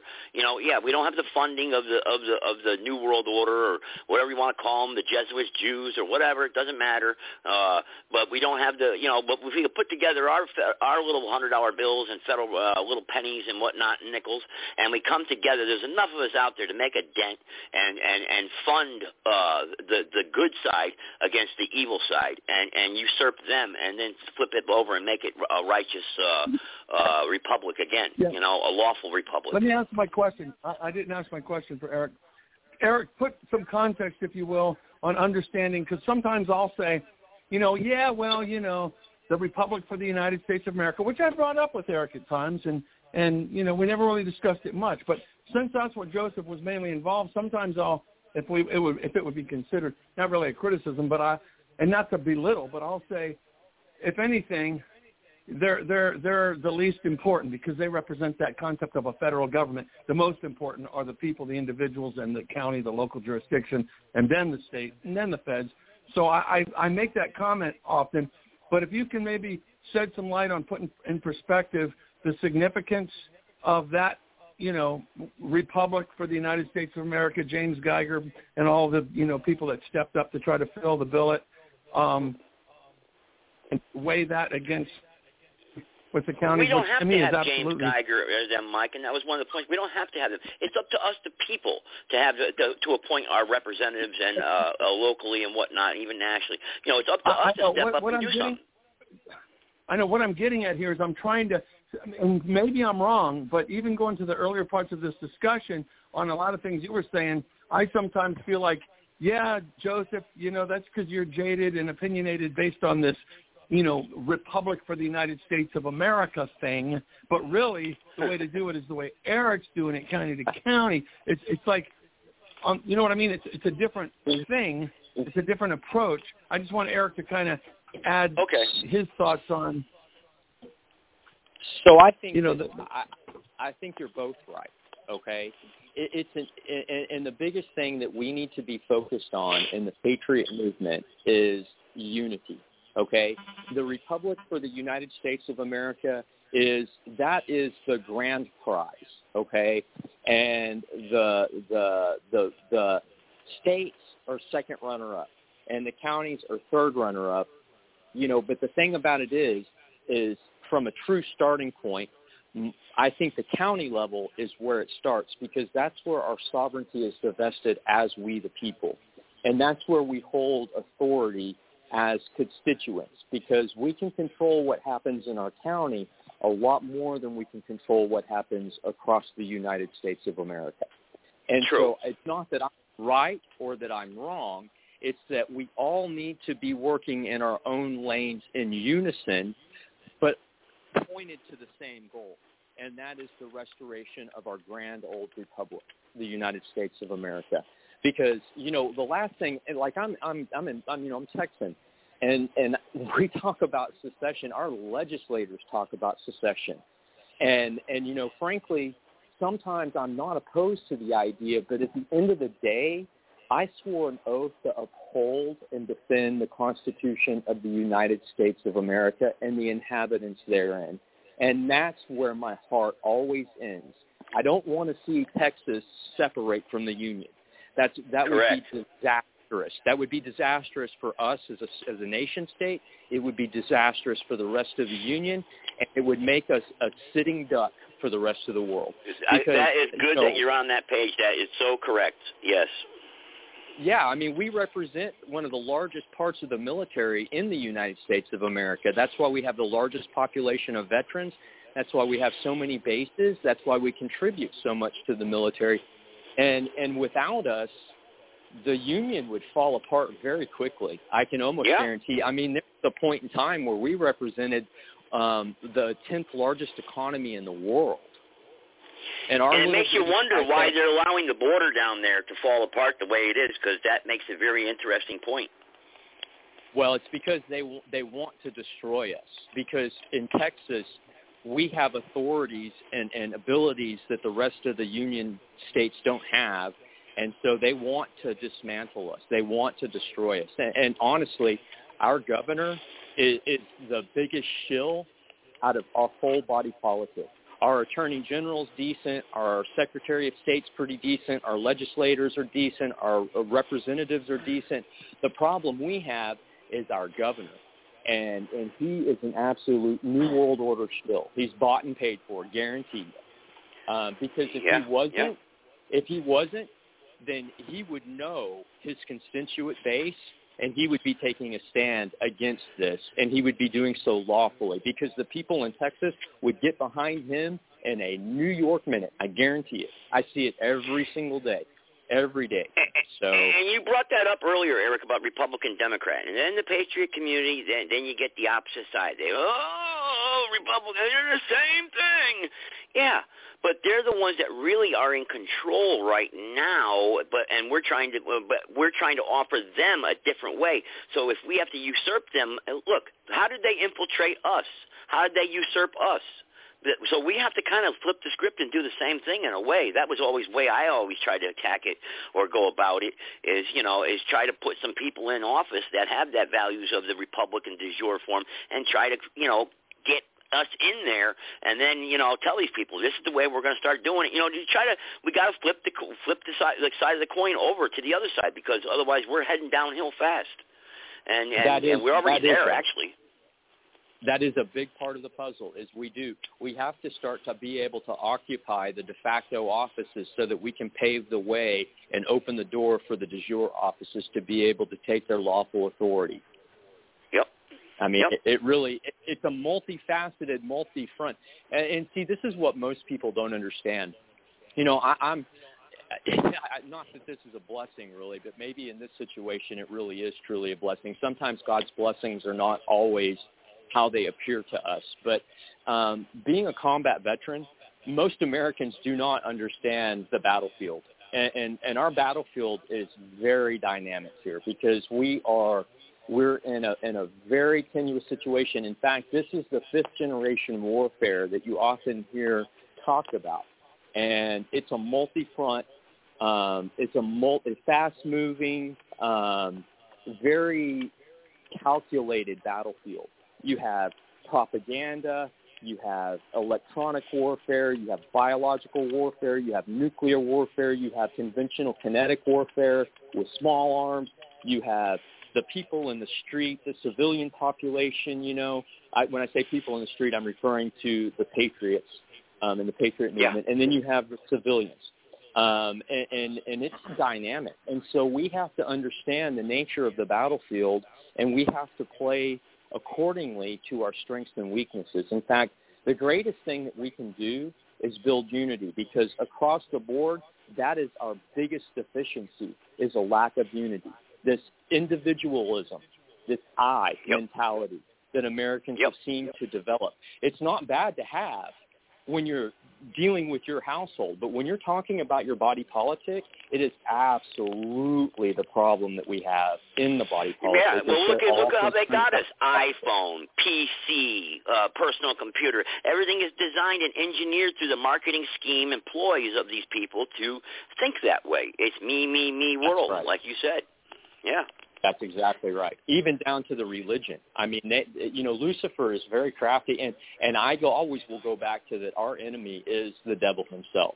The devil is very divisive.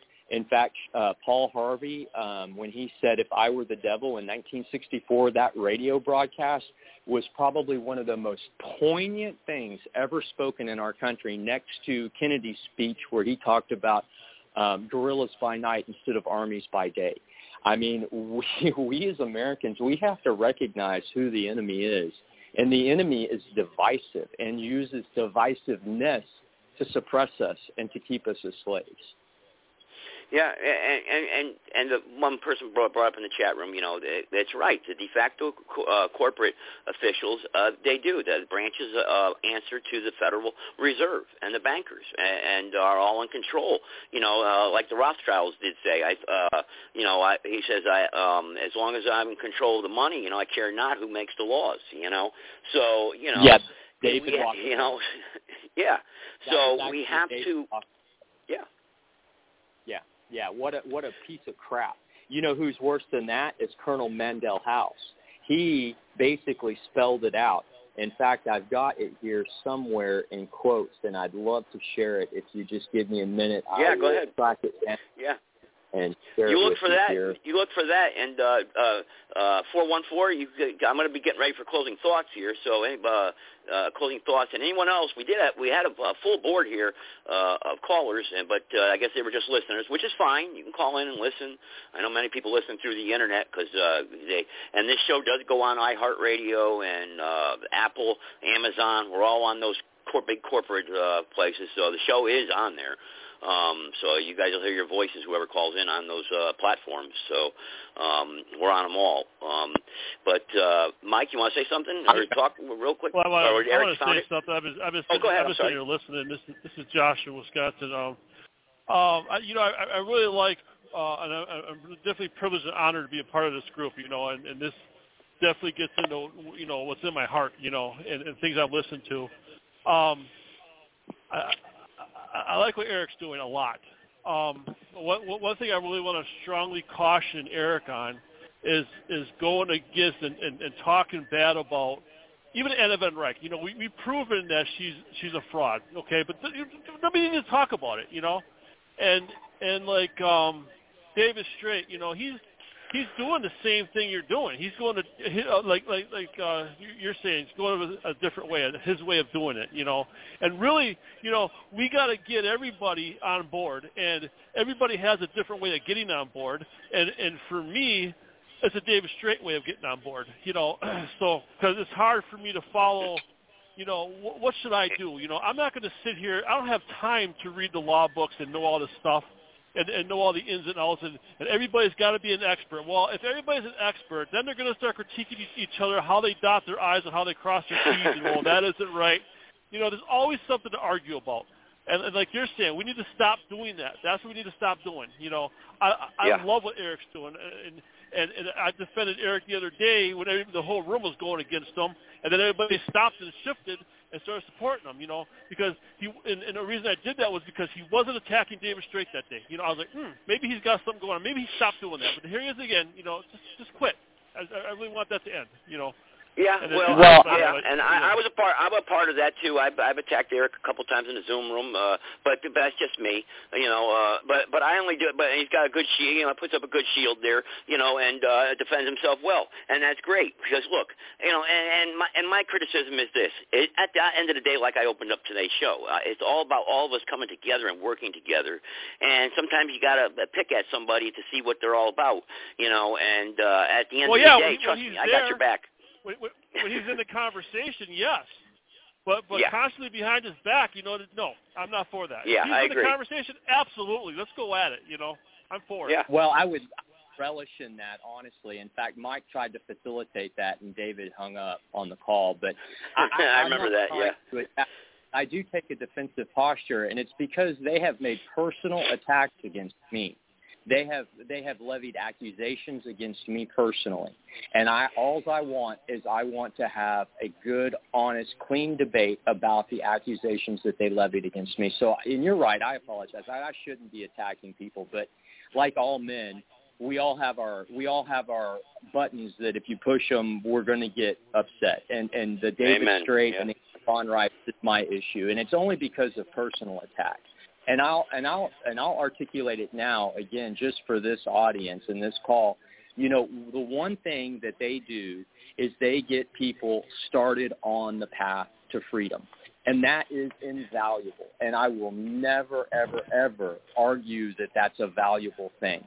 My arguments are very pointed and have nothing to do with what they're doing, other than the fact that there's better ways to do it, maybe. So I'll take that under advisement, and I'll try my best to stop attacking them. Okay, that's good. I did find the Colonel Edward Mandell House quote, so if I could just share this real quick. Yeah, go ahead. Okay, so Colonel Mandell House is attributed with giving a very detailed outline of the plans to be implemented to enslave the American people.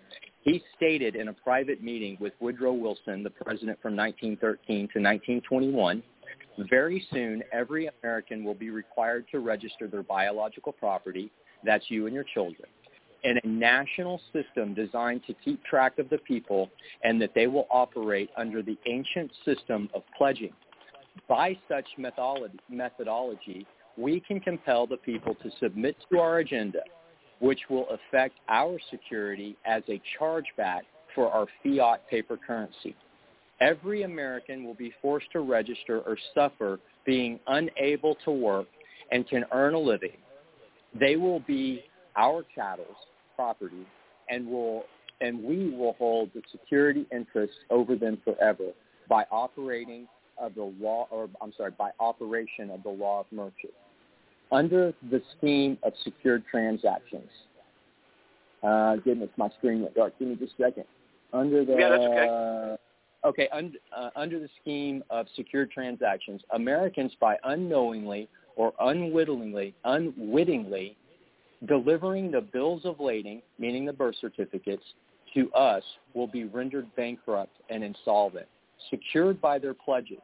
they will be stripped of their rights and given a commercial value designed to make a profit, and they will be none the wiser.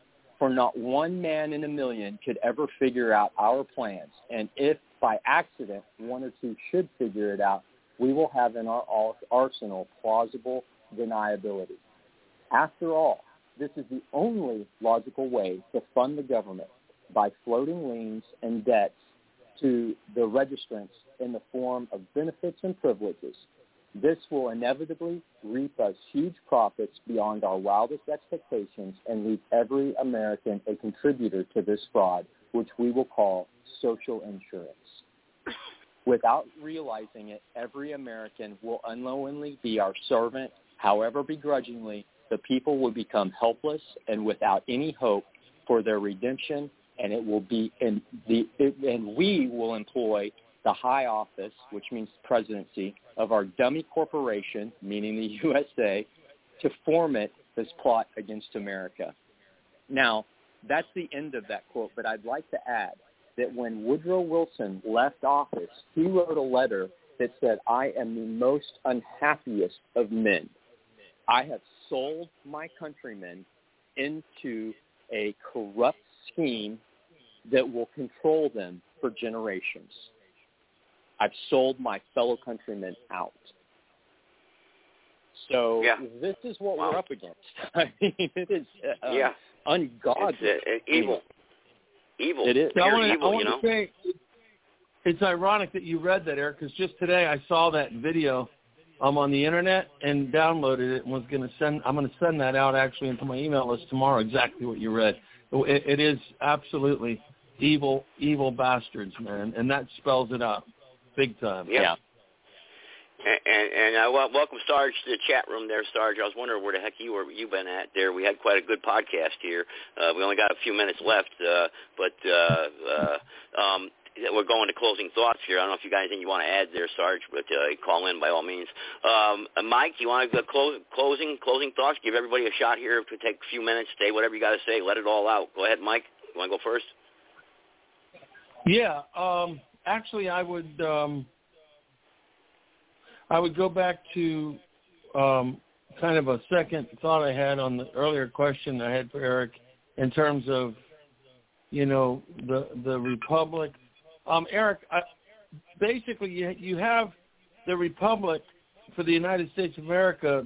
Basically what their position is, hey, all we need is 30,000 people in every state to step up and fill the billets and have all the people and that and then everything's restored. In theory, my understanding is that they're of the position.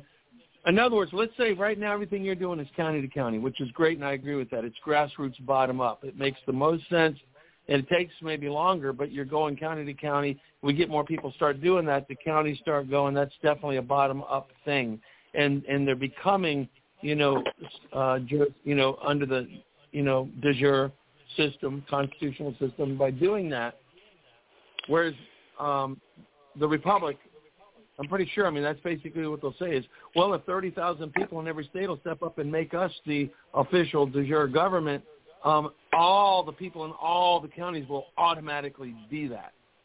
If you could shed some light on that, whether that's true or not, or how that would, play into it. Well, they may automatically be that. I don't know.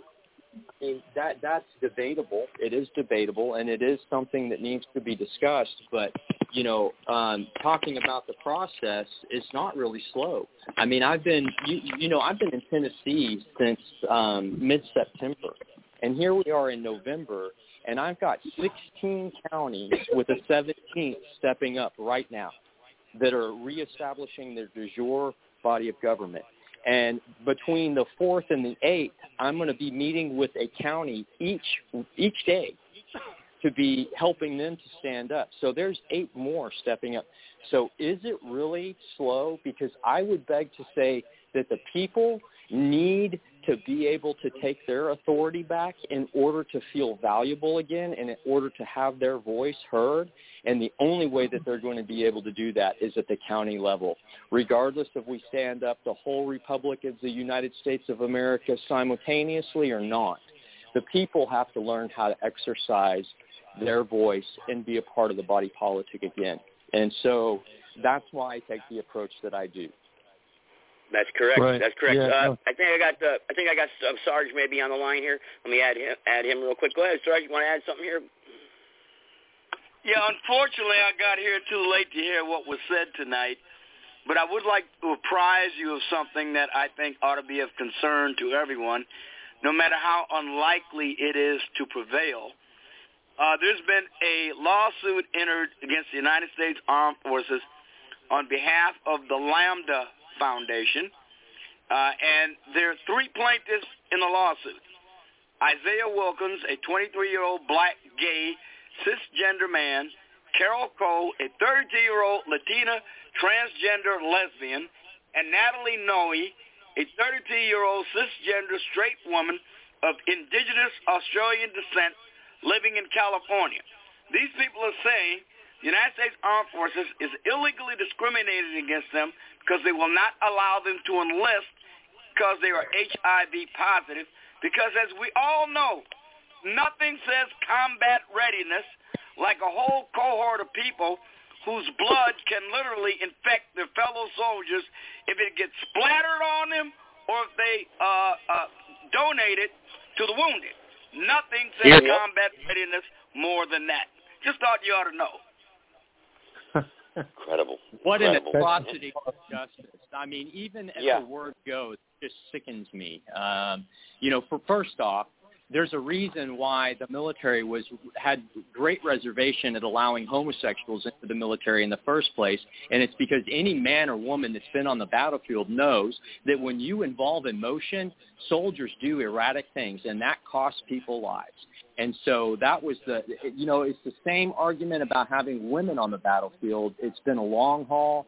It's very tumultuous. These are tumultuous waters, but to have people with HIV in the battlefield, I mean, give me an absolute friggin' break. That's disgusting. Remember we started out with don't ask, don't tell. Then the next thing you know, we had to allow homosexually married people into the armed forces. Now they get dependent allotments and everything else. So this is just a natural progression. But after all, epilepsy, asthma, long-term medicine use, physical deformities, missing appendages, bad vision, high blood pressure, low blood pressure, heart issues, diabetes, they're all bars to enlistment.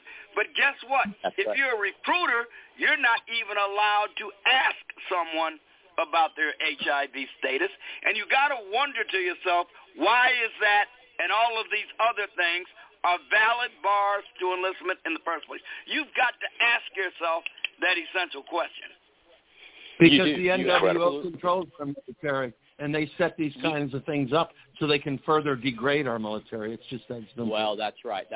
In fact, I'd like to share, I was part of the first co-ed basic training that the Army ever had in its history. And let me tell you, it was a free-for-all. It was fornication everywhere. I have never seen such disgraceful behavior in my entire life. In fact, it really turned my stomach. My family's been in the military for generation upon generation, and it just... what a disgrace. What a disgrace. Wow. It probably still is, and they press the information about it whenever they can. Yeah, I want to piggyback on what Eric said, because I was on board the USS Mount Whitney in 85, 86, 87, all male, on the ship. And 20 years later, I was cruising to Miami Beach with my son. I looked across where all the, big cruise ships are at, and I saw my ship. I was like, I couldn't believe it. I said, hey, Josh, that was the ship your dad was on. I turned around, went over there, and they waved me through the gate and told me to turn around. But when I got to the end, I told the guy, he told me to go on. So the guy waved me to the ship. I went onto the ship with my son. They ultimately came after me and had me come off with my son, and there was a bunch of police cars waiting for me at the bottom. But when I was on the ship, I couldn't believe all the women I was seeing on the ship everywhere that weren't there when I was there. And I'll be honest with you, if especially at that time, not now, being who I am now, but at that time, if there was women all over the ship, not only could I imagine it being done with all kinds of other people, but you'll make opportunity. You'll find places and hidden little places on the ship and all kinds of, absolutely, fornications probably galore to this day going on all of those ships. Yeah, you're right. You're right. Well, just recently it was in the news that between 40 and 60% of women in the United States Army cannot pass the basic physical fitness test. Now, that information came out about a year and a half ago, and it's been quietly hushed up ever since. I ain't heard nothing about it since. The numbers have not improved, and for God's sake, the fitness standards the Army established when I was on active duty anyway, were not established to keep women out of the armed forces. They were established to keep the men who couldn't hack them out of the armed forces.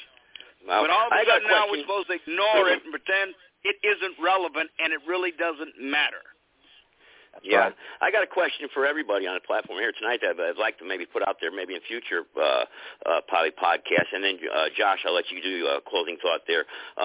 Is there anything in the horizon for a gathering or a community-level meeting with the militia community nationwide or statewide, Mike? You think that we should maybe try to set up in the future, or what do you think? Or I just throwing it out there, people's thoughts and opinions. Some people frown upon it. Some others think it's a great idea. Yeah, let me come on that real quick. First, just today, Eric, I spoke with Ralph Moore for about an hour, and Ralph indicated that he has, first of all, he knows the absolute. Eric has recently got me on a more laser focus. As you know, I've taken an approach from the beginning. I'm just reaching out to the American people in general, saying, hey, man, everybody who's of like mind, come on, step up and let's start organizing county to county, state to state.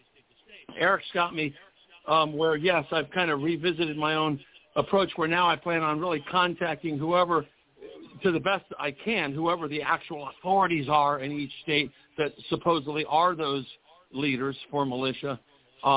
And Ralph's going to help me do that in Florida, and I believe in some other states. He set it for the 21st. I'll be forwarding everybody the link, but we're going to do a Zoom meeting with all the primary militia leaders in Florida, as well as the leaders of 3 or 4 organizations that Ralph mentioned to me that were along the same lines of what Eric's doing as far as, taking a lawful county approach to, getting their counties, in order. So that's going to be, just give you a heads up on that, and I'll send the link out to specific people, not to my own entire list on that meeting. Hallelujah. I'm actually in the process of organizing a statewide meeting in Texas in January so that I can bring unity to the diverse groups in our state, because we are blessed with many, many patriots that are in different avenues. And so this meeting that takes place on is it going to be the 21st of December? Yeah, 21st. I believe, wait, what's the date today? What is today's date? Today's the 21st of November, I believe. It's the 22nd of November today. 22nd. Okay, so I guess it's for the 21st, 21st of December then, yeah.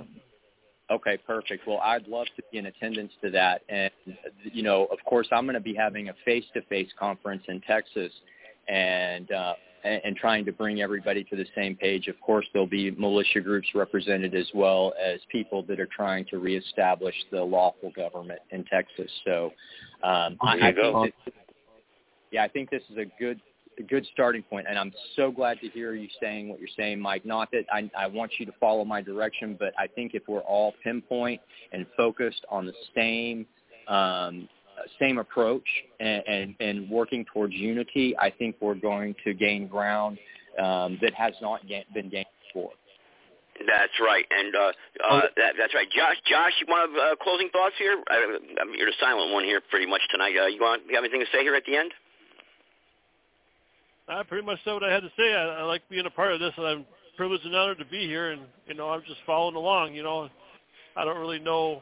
I've heard this stuff, and I think these things, but, how do I practically apply it? I'm a truck driver, so. Yeah, well, you always got a voice on this platform, and you're always welcome, and it's good to have you, and I appreciate you joining in tonight. I really do. Thank you, and God bless you. I mean, and be safe out there on the roads. And truck drivers, a very important aspect of our country. Awesome. Sarge, you got anything else you want to add here tonight before I give it to Eric? I'll try to get in earlier next time so I can make a comment on what you guys man, that's an order. You hear that? That's an order, man. Jawohl. All right. I love you, man. He's always a good part. He's been around here a while on the podcast, always contributes good stuff. Eric, go ahead. Closing thoughts, man, to tonight's podcast, and I'll get ready to wrap it up. Yeah, closing thoughts. Well, industry is an important aspect of America, and being a trucker, being a carpenter, being a plumber, all these things are very important to our national security and the success of our nation. And any of us that are in a profession like that, I urge us to start speaking to our what would you call them, our brothers and sisters. We'll just call them our brothers and sisters that are in shared professions, because I think in those communities we're going to find like-minded people very, very easily. And unity is the name of the game. Nobody has to be an expert, but we do have to have a consensus, and we do have to have a voice. That's right. And I think, Mike, I'll give you a minute or two again. I know you guys still have a lot to say, but maybe you'll feed off of this. I think that sometime in the spring, because time is a factor here, and a lot of people are pressured over that, the time factor. And I think that maybe by the early spring, we should probably try to organize some sort of a national community gathering or something. Just not where we're doing anything. Just talk about things and everybody, or representatives from the states, each state or something along those lines, where we can put together a plan where, like you're saying, start off locally, but then, we're going to have to eventually look at the national spectrum and stage. And we've got to get together a plan, and we've got to start moving and moving forward here positively, peacefully, of course, lawfully, always. Never condone violence on this podcast, but definitely, and you're so right. We have to come together. We have to reason with each other. I know everybody's got their different ways of doing things, and we argue, or I want it my way, and our personal traits and ways about ourselves, we kind of put them aside sometimes and listen to what the next man is saying. But Mike, go ahead. You got something else you want to add? Yeah, on that point, actually, Joseph, when I was talking to Ralph today, he and I concurred that all these national movements are not only seemingly by design to keep people divided, but all national movements have a tendency to be tyrannical in nature, right? Because they're like the big guy and they're trying to give all the orders. And examples have been made about that, with regards to Anna. Again, not to bash, like you were saying earlier there, Josh, but, some points have been brought out, not only by Eric but others, that, there's a tendency for her to almost act as if she's, God. Queen. Everybody has to answer to her, the queen, yeah. So that's why, number one, what Eric's doing is absolutely the perfect model. It makes the absolute most sense. It's bottom, up, grassroots up. But again, national movements all have, a tendency to be tyrannical in nature. So I told him, I said, what we need is to sandwich it in from the top down and bottom up. So we really only need one national movement, but that one national movement is pointing to all the bottom up. Yes. Yes. That's right. They're not which I say that's what my movement is, Righteous Army. Because we need a righteous army, and it needs to be nationwide, and I'm always saying it has to be bottom up.